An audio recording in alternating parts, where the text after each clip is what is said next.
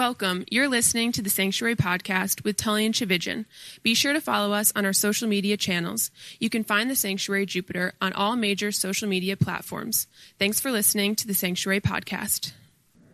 So I've been, as I mentioned, thinking about this message for weeks. And it was actually inspired by a handful of conversations I've had recently with people who are fundamentally disappointed with life.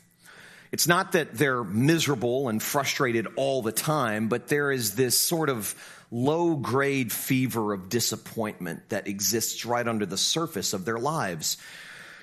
Some of them talk to me about marriage. I thought marriage would be better than this. I thought my friends would be more accepting of me. I thought that I'd love life more. I thought that relationships and sex and money and possessions would be more satisfying. I thought that having kids would make me happier.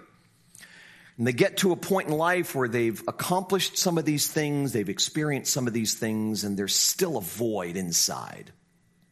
And it's not just big stuff, it's a lot of small stuff. Daily letdowns, daily disappointments with others, changing moods, bad habits that I can't break, driving desires that never get satisfied, dreams that go unfulfilled, problems that persist. I mean, this is the stuff of everyday life. All of our lives. My eloquent wife put it like this yesterday in a post on Instagram. Some days I get momentarily confused.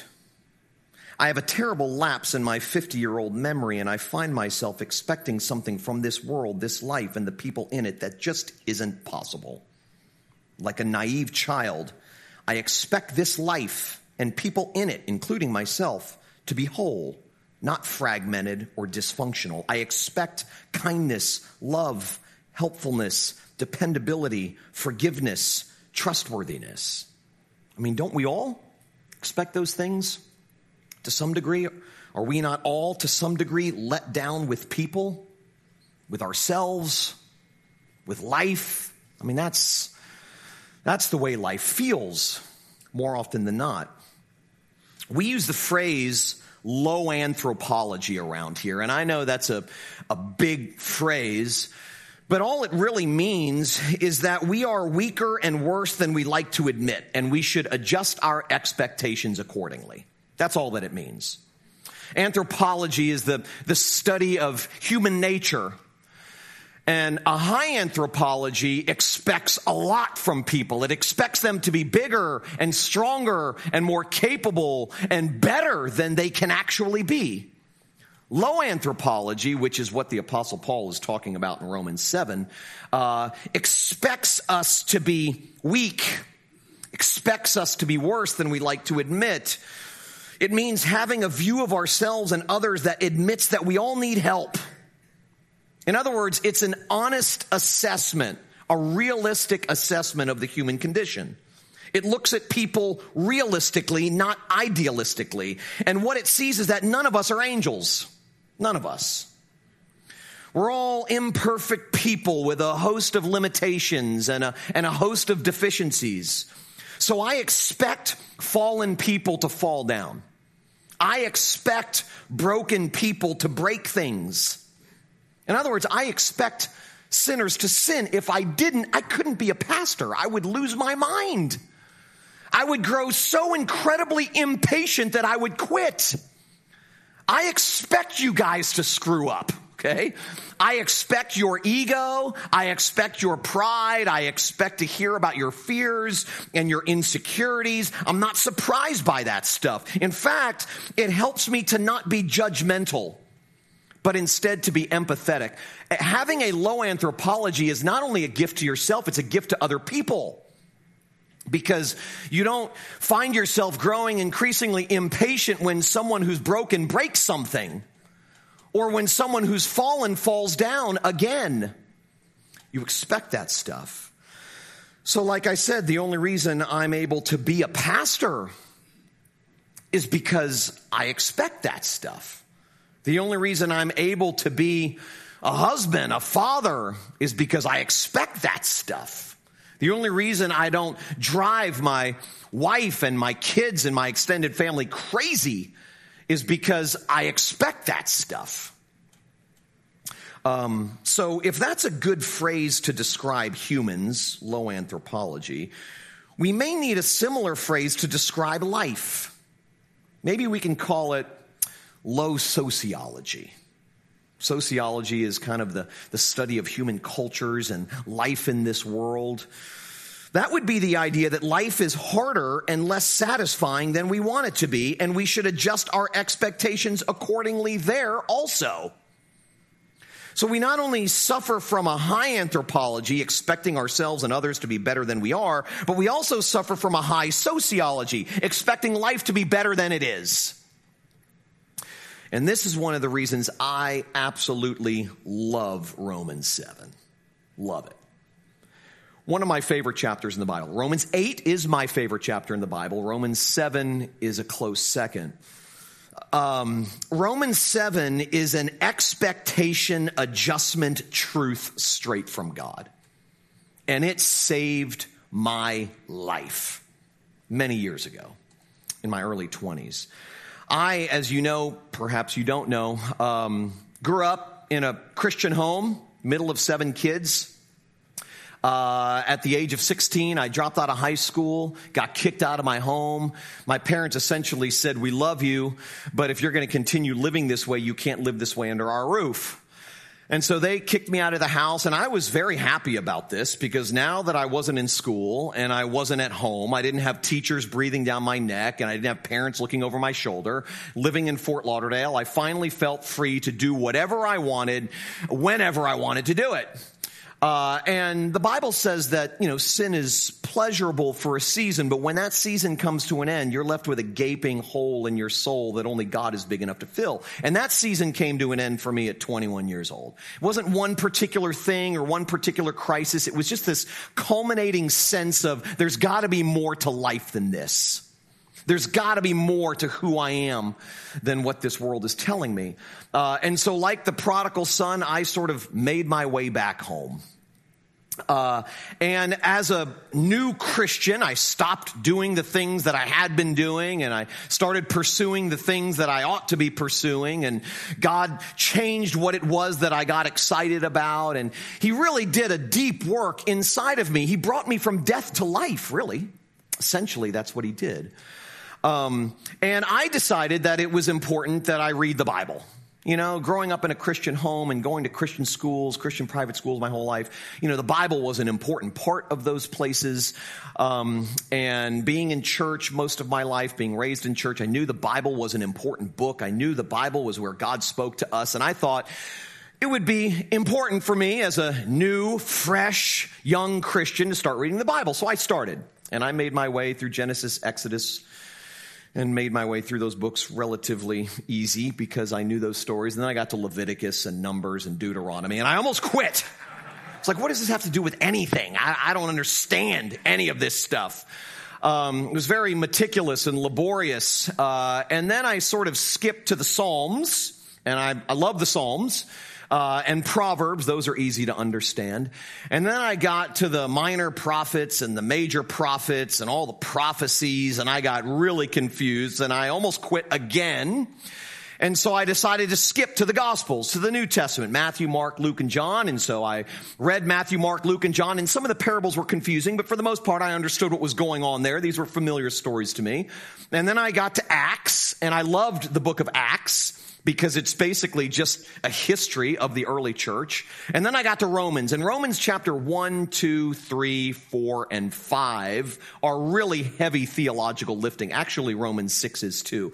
And so I almost quit again. I was like, I kind of understand some of this, but I don't understand a lot of this. And then I got to Romans 7. And Romans 7 changed me. Because I encountered in the Apostle Paul someone who got me, someone who understood me. You see, when I was a new Christian in my early 20s, I expected to be getting better and for life to feel easier. Someone once said that every day with Jesus is sweeter than the day before, but that wasn't true for me. That wasn't true for me.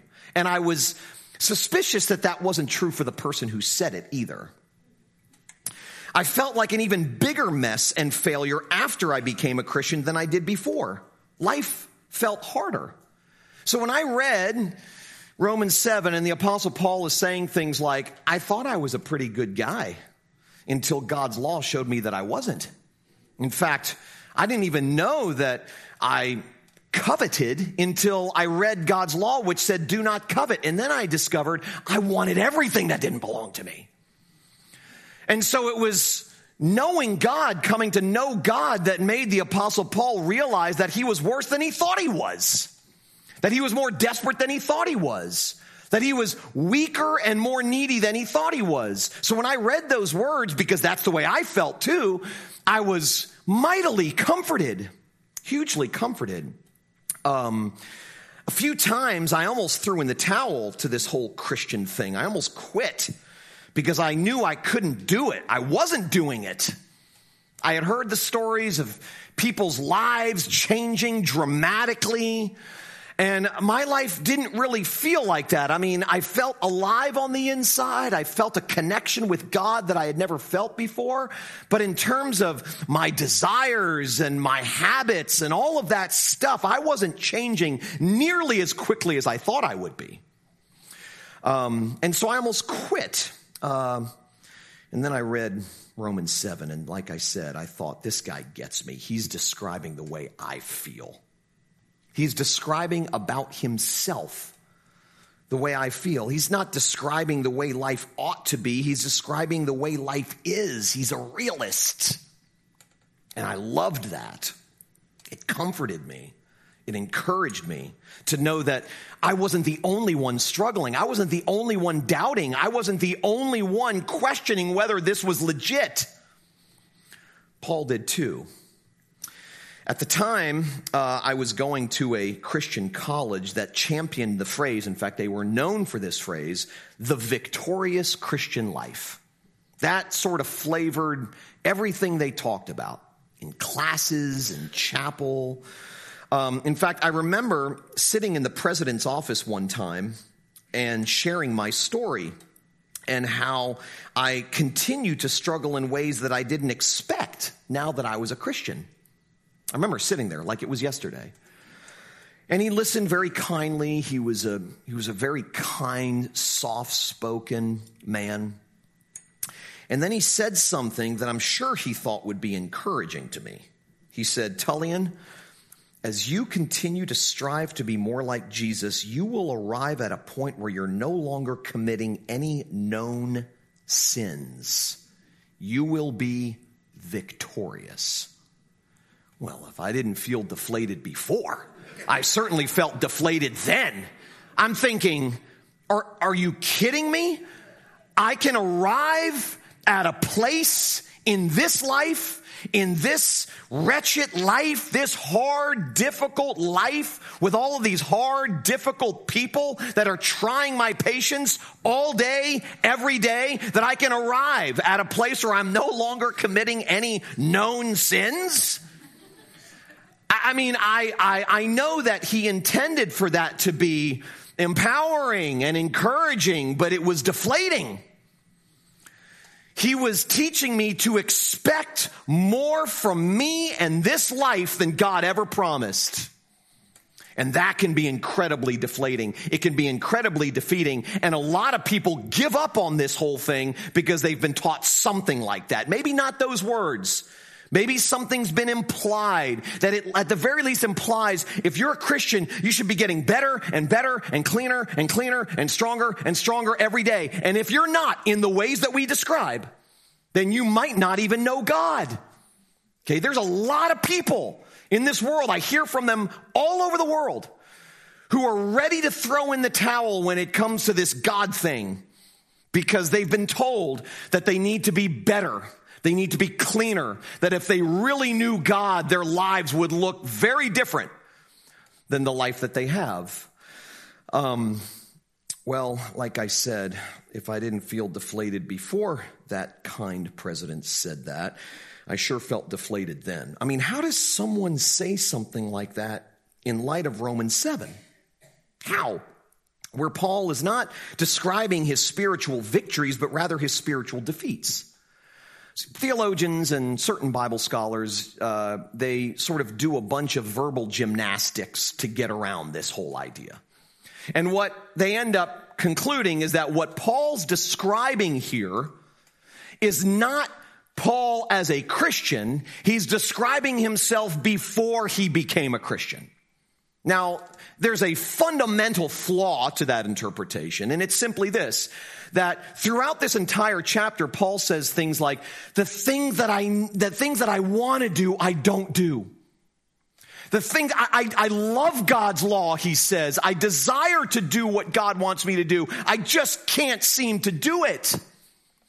Well, someone who doesn't know God has no desire for God at all. They don't have a desire to do what God wants. They don't have a desire to obey God, follow God, listen to God. And yet Paul here is describing his deep-seated desire to do what God wants him to do, and yet he just can't seem to do it. So he's not describing himself before he knew God. He's describing the way life feels in a relationship with God.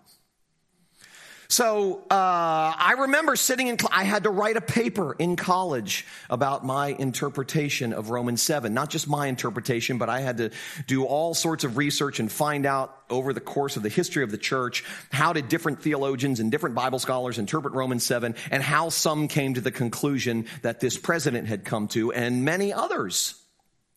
And it never sat well with me, in part because it didn't make sense just grammatically, theologically.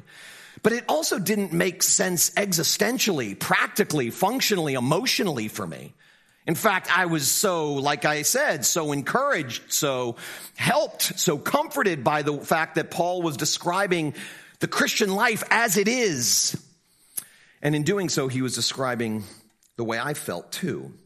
You see, the truth is that Paul does us a huge favor here by lowering our expectations of ourselves. He does us a huge favor here by lowering our expectations of others, of life in this world. What he's saying is that the only hope we have for ourselves is to give up hope in ourselves. Now, I'm not saying give up hope. That's not at all what I'm saying. But to put our hope in the only place, in the only person that can actually carry us home. That's what he says in verse 24 and 25. When he says in verse 24, "Oh, what a miserable person I am. Who will free me from this life that is dominated by sin and death?" Thank God the answer is in Jesus Christ our Lord. He has hope. He just has it placed properly in the one person, in the one place where hope can be sustained, where hope can be maintained.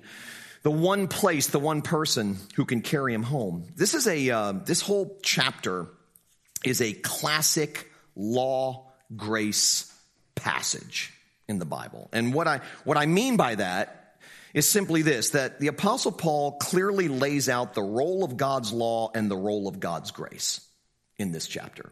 Both are good. You've heard me say that before, perhaps. Both are good. God's law is good because it comes from God. God's grace is good because it comes from God. Both are good because both come from God, but they do two very different things to us. God's law is intended to do one thing to us, and God's grace is intended to do something else to us. Paul makes it clear that the purpose of God's law is to expose us, to show us how much we need God's grace. That's what he says over and over in this chapter. That it was the law of God that exposed my need for the grace of God. It was God's demands to be perfect as he is perfect that exposed my own imperfections. And in exposing my own imperfections, I realized just how dependent on his grace I am. He says that in a variety of different ways over and over. The law, in other words, endorses the need for change, but is powerless to effect change. That's not its job description. It points to goodness, but can't produce it. It can instruct us on what is right, but it can't make us right. And a lot of people get that confused. They think that all you need to do in order for people to change is to show them how, when, and where they need to change. So just tell someone they need to change, and that'll get them to change. We do that with our friends. We do that with our kids. We do that with our spouses. We do that with a lot of people. We do that with ourselves. We think that simply telling someone or ourselves to change will affect the change that is necessary. We can tell people what they need to be doing, but we're being naive when we assume that simply telling people what they need to do has the power to make them want to do it. That's not the way it works. You know that's true. Telling people they need to change can't change them. Paul makes that clear. He's saying the law is good. The law shows me what's right. The law shows me what's good. The law shows me righteousness. My problem is I see the good. I want to do the good, and I don't. I see what's right. I want to do what's right. I just can't. So he's saying the problem is not in God's law, like there's some flaw in God's law. The problem is in here. The problem is in me. I've said this before, but it is love, not law, that is the essence of any lasting transformation that takes place in human experience. Any lasting transformation. Which is why I always say that none of us falls in love with someone who's constantly saying, love me better. You're not loving me well enough. Love me better. Many marriages that I know have fallen apart because both parties are constantly either explicitly or at least implying to their spouse, you're not loving me well enough, do better. And you know what happens to relationships in that sort of environment of criticalness and evaluation and constant assessment. It falls apart. It doesn't breed intimacy. It creates division. None of us falls in love with someone who's constantly saying, love me better. We fall in love with those who say, I love you no matter what. No matter what. Our hearts melt when we hear, I love you. Especially when we know we don't deserve it. Especially when we know down deep that we don't deserve it from the person who's saying it to us. You see, life, and this is so important for us to understand, life isn't about getting better, getting stronger, being happy, feeling satisfied, having your dreams come true. If you think it is, you'll be sad and frustrated and persistently disappointed with yourself, with life, with other people. As they say in recovery circles, expectation is the mother of resentment. That's true. You'll be impatient with yourself. You'll be impatient with others. You'll spend yourself tirelessly looking for something or someone better. You'll constantly think the grass is greener on the other side. Aristotle nailed it when he said, it is the nature of desire not to be satisfied. And most human beings live only for the gratification of it. He nailed it. This is why life is marked by pain and struggle and tears. It has so much to do with our expectations. Life is hard anyway, regardless of our expectations. But our expectations might make life much harder. If we expect people to be better, more loyal, more faithful, cleaner than they are, stronger than they are, more dependable than they are, and then they prove that they are broken humans, if we don't expect their broken humanness, that relationship will quickly come to an end. And we'll go looking for someone who we think is more dependable, someone who's more reliable, someone who's more faithful, more loyal, who can make my life better. We do this all the time. We do it with jobs. We do it with people. We do it with possessions. We do it with life in general. This is why life is marked by pain and struggle and tears. In fact, Romans 8 says the world and everything in it groans like it's in childbirth. I mean, I don't know how we can have a high anthropology or a high sociology just by reading Romans 7 and 8. Romans 7, Paul's talking about just how jacked up he is. Romans 8, he talks about how jacked up the world is. This is why so many of us are frustrated and disappointed. We thought it would be different. We thought it would feel different. We expect to arrive at some place that doesn't exist in this life. So you see, life isn't about those things. Well, if it's not about that, and that's kind of what they told us it was about, both inside the church and outside the church, if that's not what life is about, then what is life about? It's simpler than you think it is. Life is simply about hearing, I love you no matter what, in the middle of our failures, in the middle of our disappointments, in the middle of our sadnesses and our unfulfilled longings and our shattered dreams. Life is about knowing that you're safe and sound in the arms of an unlosable lover who promises to never leave you, who promises to never forsake you, who demands nothing from you and gives everything to you. Resting in that, knowing the truth of that, will set you free. It won't make our pilgrimage through this life less rough as a broken person living in a broken world with other broken people, but it makes it survivable. And it gives us a little bit more patience and a little bit more perspective as we make our way through this world, as we live in the relationships that we do.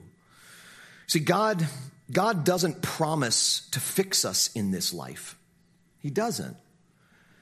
What he promises is something far better. He promises to love us unconditionally and unashamedly in our unfixedness.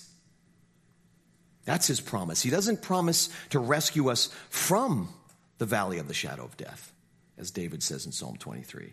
He promises to be with us in the valley of the shadow of death. See, the hope of grace is not that we will, in this life, get past our hurts and disappointments, our guilt and our feelings of regret. It's not that we will have a good and easy life that is fulfilling in all the ways we want it to be. The hope of grace is that God promises to be with us in our hurts, in our disappointments, when we struggle with guilt and regret, when life is bad and hard and unsatisfying. The ultimate issue is the steadfast love of God that never ceases. That's the issue. That's our hope. Brennan Manning, in his amazing book, The Ragamuffin Gospel, which I've recommended before and I will recommend it again. It's not a difficult read. If you're looking for a book to read and you've read all of my books, those are first, okay? I don't care if you read them. Just buy them. Just kidding. Brennan Manning's book, The Ragamuffin Gospel, is, top of the totem pole. And I love what he says in it. He says, when I get honest, I admit that I am a bundle of paradoxes. I believe and I doubt. I hope and I get discouraged. I love and I hate. I feel bad about feeling good. I feel guilty about not feeling guilty. I am trusting and suspicious. I am honest and I still play games. To live by grace means to acknowledge my whole life story, the light side and the dark. In admitting my shadow side, I learn who I am and what God's grace means. As Thomas Merton put it, a saint is not someone who is good, but someone who experiences the goodness of God. There's a Catholic theologian who said that faith is like relaxing. And what he meant by that is, how do you feel when you're in the presence of someone you know loves you no matter what? You tend not to wear masks as much. You tend to be more honest. You tend to be less defensive. You're more free. You're relaxed. And this theologian said that's what faith is. It's relaxing in the presence of one who is fond of you no matter what, who loves you no matter what. So maybe you'll get better. Maybe you won't. Maybe you'll kick the habit. Maybe you won't. Maybe your marriage will improve. Maybe it won't. Maybe your son will call you. Maybe he won't. Maybe you'll find love. Maybe you won't. None of that is ultimately the issue. Ultimately. As I said, the ultimate issue is the steadfast love of God, which never ceases. Whether you kick the habit or not, whether your marriage improves or doesn't, whether you get better, however that's defined, or you don't. I've said to you many times that I look over the course of my life, the last 50 years, 51 now, and I look back and I go, in some ways I've gotten better. In some ways I've gotten worse. In most ways I've kind of stayed the same. I mean, I still get frustrated at the same things I got frustrated at years ago. Long lines, traffic jams, stupid drivers on Indiantown Road. I still find myself struggling with some of the same issues of pride and ego and jealousy that I had since I was a kid. In some ways I've gotten better. I may not act out as foolishly as I used to when I was younger. In some ways I've gotten worse. I've said this before, that when I acknowledge the ways I've gotten worse, it's actually a sign that I'm getting better. And when I become proud of the ways I've gotten better, it's actually a sign that I'm getting worse. So most things just stay statically the same. And if we're honest, we admit that. The ultimate issue is the fact that God's love never blinks, never bails. That God doesn't love us because of our worth. We are of worth because God loves us. That is what gives us dignity. That's what gives us the stuff we need. So what if the secret to some kind of peace in this life is a growing awareness of our need for help? What if that's the secret? What if the key to being okay has more to do with accepting our limitations and being honest about our not okayness? What if real recovery is marked by a growing acceptance of the fact that we will, in this life anyway, never fully recover? That we can be healed, but not whole. And that's okay, because we're loved. What if that's what it's about? Think about that. Think about how that would change the way you view yourself, how that would change the way you view the people in your life. Think about how that would affect the next argument with your significant other, or if you're dealing with their selfishness or they're dealing with your selfishness, or when you're dealing with your children's disobedience, or whatever the case may be. Think about it. Think about the gift that a low anthropology and a low sociology has, not just to us, like I said, but to the people around us. We become a little bit more patient, more gracious, maybe more merciful, more quick to forgive. Fruit of the Spirit kind of stuff.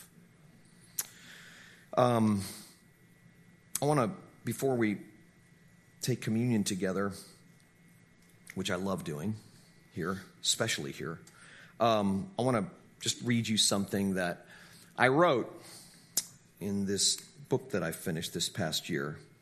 The book doesn't end with these words, but this is close to the end. This is like maybe the third to the last paragraph. These days, I live with a seemingly incurable low-grade fever of sadness. because of the people that I hurt and some of the relationships I lost. It's the grievous wound of used to be that will not heal. I live with lopped off limbs. But some place or picture of arrival is not what I'm grasping after. If I'm reaching at all, it is to receive what's been so graciously given. Stacy's love, a family of screwed up misfit friends, the voices of my children and grandchildren, sunsets and ocean breezes. Poet Maya Popa captures this sentiment perfectly in the title of her book, Wound is the Origin of Wonder. Perfect book title. That it is, and I'm grateful for the wonder that now marks my wounded rattletrap life. Frederick Buechner famously wrote, "Here is the world. Beautiful and terrible things will happen. Don't be afraid." That's the abundant life, my friends. Experiencing the abundance, all of it, the beautiful and the terrible and everything else in between, every damn stitch right in the cardia. Those are realistic expectations. Being grateful for the gifts that God has so graciously given us. Remembering that the people around us are just as scared and just as insecure and just as weak and wounded as we are. They may act it out differently, but we're broken. And the person sitting next to you is broken. And the people living in your home are broken. And the people, even the people driving down Indiantown Road, are broken. This world won't be broken forever. And you won't be broken forever. There is coming a time, and there is coming a place where everything sad will become untrue, where every tear will be wiped, every wound will be made whole, and we will be able to work and worship with unbounded energy and passion forever, without sin interrupting that stuff. That day is coming, but not yet. We've been promised a safe arrival. We have not been promised a smooth voyage. And that is really helpful to remember. And one of the ways that we remember that is by taking communion together, by coming to the Lord's table and receiving. It's one of the reasons why I love both baptism and the Lord's Supper, because these are sacraments. Sacraments that don't celebrate our commitment to God. Some people have sort of made us believe that taking communion and getting baptized is a demonstration, publicly or otherwise, that we are committed to God. But that's not what this is about. This is not about demonstrating our loyalty to God. It's about receiving God's loyalty to us. It's about being reminded of God's faithfulness to us, God's goodness to us, God's devotion to us, in spite of the fact that we don't deserve it. That's what it's about. So when we come forward and take the Lord's Supper together, we're doing it in a celebratory manner. I mean, how good can it get? We don't deserve any of it, and we get it all? I mean, what's not to celebrate? What's not to sing about? What's not to smile about and laugh about and dance about? When you bask in just the sunshine of God's unconditional love for you, it's warming. Thanks for listening to the Sanctuary Podcast. If you've enjoyed this message, would you consider giving to the work God is doing through the Sanctuary? You can visit our website, thesanctuaryjupiter.com/give, for more information on ways to give. That's thesanctuaryjupiter.com/give. Thanks for listening to the Sanctuary Podcast.